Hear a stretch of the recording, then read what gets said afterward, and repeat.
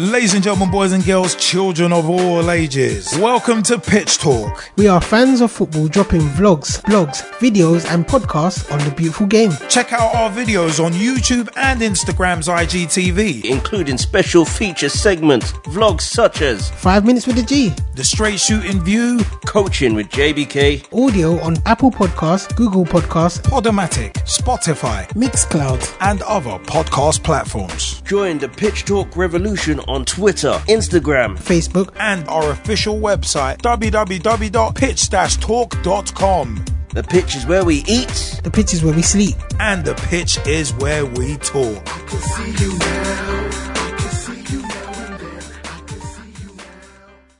Welcome to the Straight Shooting View. 3 lines on the shirt. Let's not get carried away. We beat the Germans at Euro 2020. But let's not get carried away. Shout outs to Kane and Sterling. We finally beat the Germans in a tourney. What is up, people? My name is Straight Shooting LJA and welcome to the Straight Shooting View. As you can see, I'm quite happy right now. Last 16 against Germany, beat them 2-0. As said, shout outs to Harry Kane and Raheem Sterling, silencing some critics. Some, for me, unwarranted critics. Some people are questioning Sterling's place in the European Championship squad. Some people have been saying that Kane has been poor. Well, to be perfectly honest, Sterling's form for Man City over the last couple of years, he deserves a place in that squad. Deserves and deserved. But Harry Kane, as England's most prolific striker, he deserved it as well. He deserves his place. And also, when you starve a striker of service, he's not necessarily going to hurt you. And there are very few strikers who can basically make their own service. Very few. And Kane, to me, is not one of them. He's more of your traditional number 9, your traditional kind of striker / centre forward. So, yeah, it is one of them. But very happy at that 2-0 win. But you know what, yeah? I'm going to come back to that in a bit. Because Magic Monday. God, the European Championships. My last vlog was talking about how boring the groups were because the group stages had no real stakes. But my, as soon as we got to the knockout stages, that picked up, and in a big way. I mean, you look at Portugal, bam, out. Spain squeaking through, but 5-3 after extra time. France out. Knocked out by Switzerland on penalties, and it was Kylian Mbappe, legitimately one of the best players in the world right now. He's what, 21, 22 years old. So people saying, oh, he's a choke artist, he's crap. Leave the guy alone. He's won more already than most people could ever dream of. So for him missing a penalty in the last 16 of the Euros for France, well, he's already won the biggest trophy that there is to win anyway. So, sorry, kind of is what it is. But the fact is, he's got just like Trent Alexander-Arnold, you see how quick people are to turn on him and say, oh, you're rubbish, just because of that? You know what? Nah, not for me. Don't do it. Like, I just don't like that mentality of, oh, person missed a penalty, oh, they're terrible, oh, they're crap, oh, this and that. And ironically, Gareth Southgate will know that feeling because, boy, but at least he's got a sense of humour and knew how to take the mick out of himself. Remember the Pizza Hut adverts? After Euro 96, those Pizza Hut adverts were pretty good. Although the Ball Boy shoes adverts, yeah, they looked a little out of place. Oh, God, Ball Boy shoes is what you need. Get the power on your feet. And that said, that brings me nicely back to the England game. So, England earlier tonight, beating Germany, finally exorcising some 25-year-old demons right there. Because since Euro 96, obviously we've come up against the Germans again, and they've beaten us. Yeah, there was the 5-1 in the World Cup qualifiers. All good. But in terms of major tournaments, there was the shaft job back in 2010, which, well, kind of led, well, at least indirectly, led to GLT being brought in. So, yeah, interesting stuff there. But you know what, yeah? France, Switzerland, I'm going to go back to that. Gotta give a massive shout out to Switzerland, because at one point they looked dead and buried. Same with Croatia. Both of those sides, and you look at Spain and France, the reigning world champions and the dethroned world champions, both surrendering 2-goal leads on the same day, was just strange enough. But Spain ended up overcoming a couple of goals in extra time. Alvaro Morata really did show in extra time the two sides to his game. Brilliant finish for his goal, but then he fluffed the chance afterwards to make it even more convincing. So it really has been crazy. And you know what, yeah?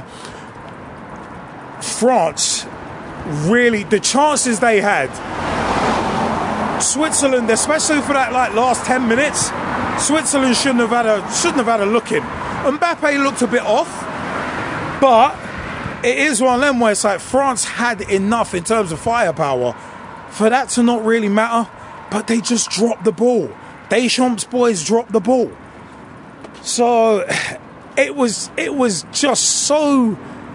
so crazy to see as well with Hugo Lloris's penalty save, and then a couple minutes later Benzema scores, and then a couple minutes after that Benzema scores again, and it's 3-1, and you're thinking, yeah, this looks like a done deal. And then Switzerland, it was like, no, they get one back, and it's like, okay, we potentially got a grandstand finish here. And then not only did we get a grandstand finish, the goals dried up in extra time, but then Switzerland, it was like, oh my God, it's happened again. A 2-goal lead squandered. So it was brilliant. It was brilliant to watch. And you know what? The last 16 has been tremendous. I mean, Austria, God, running Italy close. Portugal getting eliminated. I mean, it's one of them. The big scalps that have gone makes it a pretty open field now. Even more so than pre-tournament. I mean, at the end of the day, my prediction for this tournament, boy, I had Holland as my dark horses, had them as my dark horses, and I had France to basically win it. Go back and watch the Straight Shooting View. My basically pre-tournament predictions.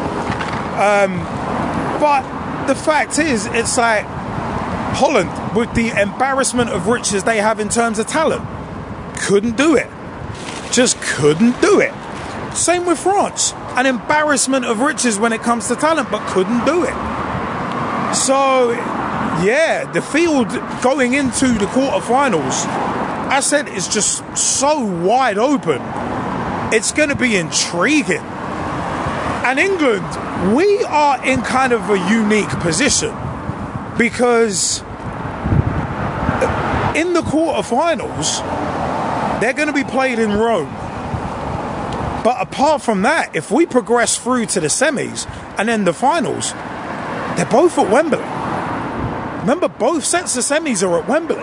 So if we make it all the way to the final, we will have had home field advantage for basically every game but one.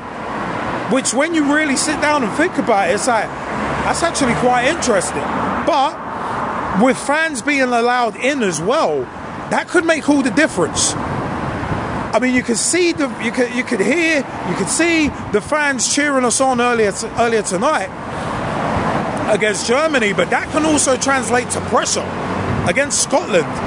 It looked like the pressure got to the lads, but you know what? Yeah, I'm glad that we weren't like, say, Holland, because Holland seemed to peak in the group stage. And as I've said before, as I said on my previous vlog, you don't want to peak too early in the tournament, Because if you peak too early, you'll be going home early too. So it's just really interesting. But you know what, yeah? You can't underestimate anyone. Sweden, Ukraine, Switzerland, you can't underestimate anybody at this point. Croatia still. Not Croatia, Spain. Even though Spain are not at their best right now, they're still decent. They can be got at, but then you can kind of say that about everyone. But for me, you know what, yeah? Out of those that are left, I kind of think it's hard to look past Italy. Because Italy, I said to a few people actually, Italy for the first time in pretty much living memory for me in terms of watching football. So we're talking 26, almost 27 years. It's the first time where they're in a tournament where they've got no real superstars. I mean, you wouldn't say Insigne, Donnarumma, even as a goalkeeper, Donnarumma, you wouldn't say he's a superstar like Gianluigi Buffon or an Angelo Peruzzi or a Gianluca Pagliuca. I personally wouldn't put Donnarumma in that kind of superstar status, even though he's played for AC Milan. But it's one of them where it's like, I mean, even at the back, I mean, yeah, Chiellini in the stands, and it's like, yeah, you don't have those stars. Not like a Pirlo or Gattuso, Del Piero, Ravanelli. It's like, even Francesco Totti. It's like, Italy look like a lot more of a team. So, they would be ones to watch. So, it's going to be very, very interesting to see how the rest of the Euros shake out. Because there is still a lot of talent on show. And the upsets that have gone on in the round of 16, mate, I mean, this round of 16 has been more entertaining probably than the last 3 European Championships combined already. So it's going to be very, very interesting to see how the quarterfinals and semi-finals shake out. Because, as I said, the field is wide open. I mean, you've got Spain, Italy, England, I guess, would now move into not necessarily favourites territory, not heavy favourites anyway, but we'd move into territory where there is the potential of something special happening. Maybe getting to a final, maybe. My prediction is still quarters. I'm not changing my prediction. We'll do well. Can't see us winning it. Probably the quarters. But now, we may make the semis. We may make the final. You never know now. Because I said, the field has changed. So, I've enjoyed this. I really have enjoyed this. The European Championships, Euro 2021, it was a damp squib to start with because there were no stakes. There was really nothing on the line. When you've got the top 2 sides plus the 4 best third place sides as well, that's a lot to go through out of 24 teams. So it was one of them where a lot of sides, England, Czech Republic, that was one game, where it's like both sides knew they were through, it's just which position. So it's gotten interesting. The knockouts have hit, and this is how we like it. This is how we like it. Knockouts, left, right, upset here, upset there. Oh, it's gotten good. It's gotten good. I'm enjoying this. Hey, you know what? If you're an England supporter, how far do you think we are going to go? And how far do you think we could go? That's one question I want to know, because the comment section is below. Down where? Down there. Give us a like. Give us a subscribe. If you're on YouTube listening to this, remember we are at youtube.com/Pitch Talk. That's where you can see the videos. Also, you can see them on our website as well, www.pitch-talk.com. That's www.pitch- or hyphen, if you like to say it that way, talk.com. That is our official website. You can pick up our podcast there. Our RSS feed is there as well. Remember, you can catch us on Apple Podcasts, Google Podcasts, Podomatic, Podbean, Also, Spotify, you can catch us on as well. Player FM, if you import our RSS feed, you can find the Straight Shooting View. You can find Coaching with JBK. Keep an eye out for his European Championship vlogs as well. Also, you can find us on Verbal. Big shout outs to Verbal, by the way. VURBL.com. Search Pitch Talk on Verbal as well. We are in so many places. Amazon Music, these are good few places there. So, join the Pitch Talk revolution. I have been Straight Shooting LJA, and for another episode of the Straight Shooting View, as Wembley over yonder horizon comes into view for me, I will see you next time. Thanks for your time, people, and I hope you're enjoying the Euros now that the knockouts have kicked in. Yeah. Join the Pitch Talk revolution. Check out the official Pitch Talk website, www.pitch-talk.com.